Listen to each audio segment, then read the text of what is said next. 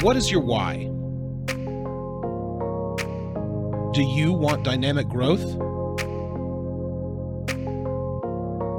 Do you feel stuck?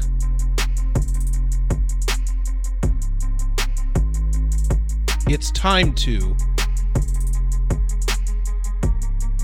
fix your why. Hi, I'm Billy Ryan, and this is the Fix Your Why podcast. Today, my guest is Terry Deneui, speaker, soon-to-be author, a doctorate and master's in nursing, and the founder of EVEXIAS Health Solutions. It's great to have you here today. Thanks. It's great to be here. So, Fix Your Why. You may not have a why that's broken. I think let's start with just a summary of your business. I find it fascinating, the world you're in. Yeah. Well, there's two parts to what I do. I am a nurse practitioner and I have my doctorate, and I have two clinics in the DFW area. We serve several thousand patients. And our primary cornerstone of what we do is hormone optimization with primarily bioidentical hormone pellets, but we do other things as well. And then we have other aspects of that clinic that focuses on repair, regeneration with peptides and some other things. And so we really focus on that with our patients in wellness and disease prevention and getting to the root cause of issues. Big passion of ours is really identifying areas, maybe medications that patients have been on chronically that are causing other side effects that are preventing them to get to their why. But that's one part. And the other aspect of what we do is we have a training and marketing company for physicians and other practitioners across the country where we train them in what we do and what we've seen work so beautifully in our patients in our clinics. That's great. Thank you. The Fix Your Why, I really focus in the book about integrating your business life with your personal life. And obviously health and fitness is a big issue for everybody. And as we talked, one of my challenges, because it's important to me, is reading through the noise that's out there. And, you know, I love the fact that you're bringing something to the market that is teaching people to be less dependent on medicine, which again, I'm a huge fan of that. But it's so difficult to know whether what you're reading is really something that you should be following. You know, so what would you recommend to people who have a similar challenge? Wow. Well, it's a big answer. And, you know, the first thing to really just remember is our bodies are really designed so perfectly to work perfectly for a long, long time. And there's things that we do to our bodies and things that happen to us that can impact and change the trajectory and cause disease. That could be physical stress, emotional stress, mental, stress, which we all have. But it can also be just lifestyle choices and lifestyle choices like, exercise, food, what we put in our bodies, on our bodies. So one of the big things to understand is even the word disease, when you break it down, means dis-ease. Your body is ill at ease, right? And it's not a normal state of being. And I think it's a mindset shift, number one, that people have to do is go, you know what? Being sick all the time and being on medications for something that has a root cause isn't normal. And I think that's a paradigm shift in the way we think in this country about health. I think I shared with you earlier, we're really a reactive sick care system and not really a healthcare system. So it's really challenging to get through the noise because so much of what we find online, I call it Dr. Google. Patients a lot of times will consult Dr. Google before they consult us. Dr. Google knows everything. Well, if it's on the internet, it must be true. But remembering, there's a lot of bias out there. And so just paying attention to what you're reading and who wrote it, what's the intention? Is there a bias around the information because there's a product or something that they're trying to steer you to? And then again, also understanding that there's a lot of misinformation out there regarding health and wellness and disease. And a lot of it has to do with, again, some of the bias from pharmaceutical industry. There's so many answers to that question, but how do you get through the noise? The first thing is to recognize that disease is not a normal state and it can be reversed, actually, in most cases.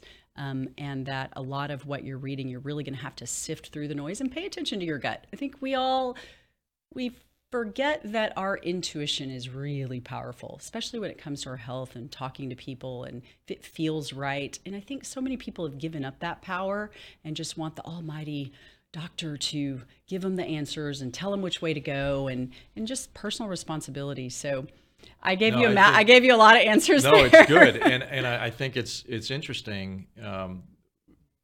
Years ago, we did think a doctor knew all, right? Mm-hmm. And we didn't think too much about the choice of who our doctor was. We just, our parents would take us to the doctor.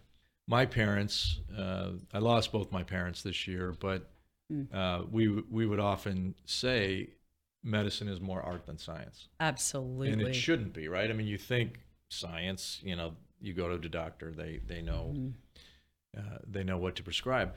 So I really a two-part question for you. On the education piece, somewhere along your training and development, you chose the path less traveled. Mm-hmm. And now you're out there educating doctors and clinicians who may not share your vision for I don't want to call it alternative medicine, but an alternative treatment plan, let's say. Rather than be dependent on drugs, I want to take my disease and I want to become healthier. Right. So one, how did you pick the path? And is it challenging to educate your audience? Why did I pick the path? So I was an emergency room practitioner part-time and I was a hospitalist part-time. And in the emergency room, so much fun. You've just can stabilize somebody, get them fixed, and get them on up to the floor, right? So they can be taken care of. So there's a lot of benefit. There was a lot of satisfaction, I think, in that. But I found myself really disenchanted when I was rounding on patients in the hospital as a hospitalist, and I just felt like all I was doing was prescribing the same meds, sending them home with the same cookie cutter. And it just didn't feel right. When I was talking about that intuition earlier, I just was like, I'm not helping my patients at all. I'm just part of the system.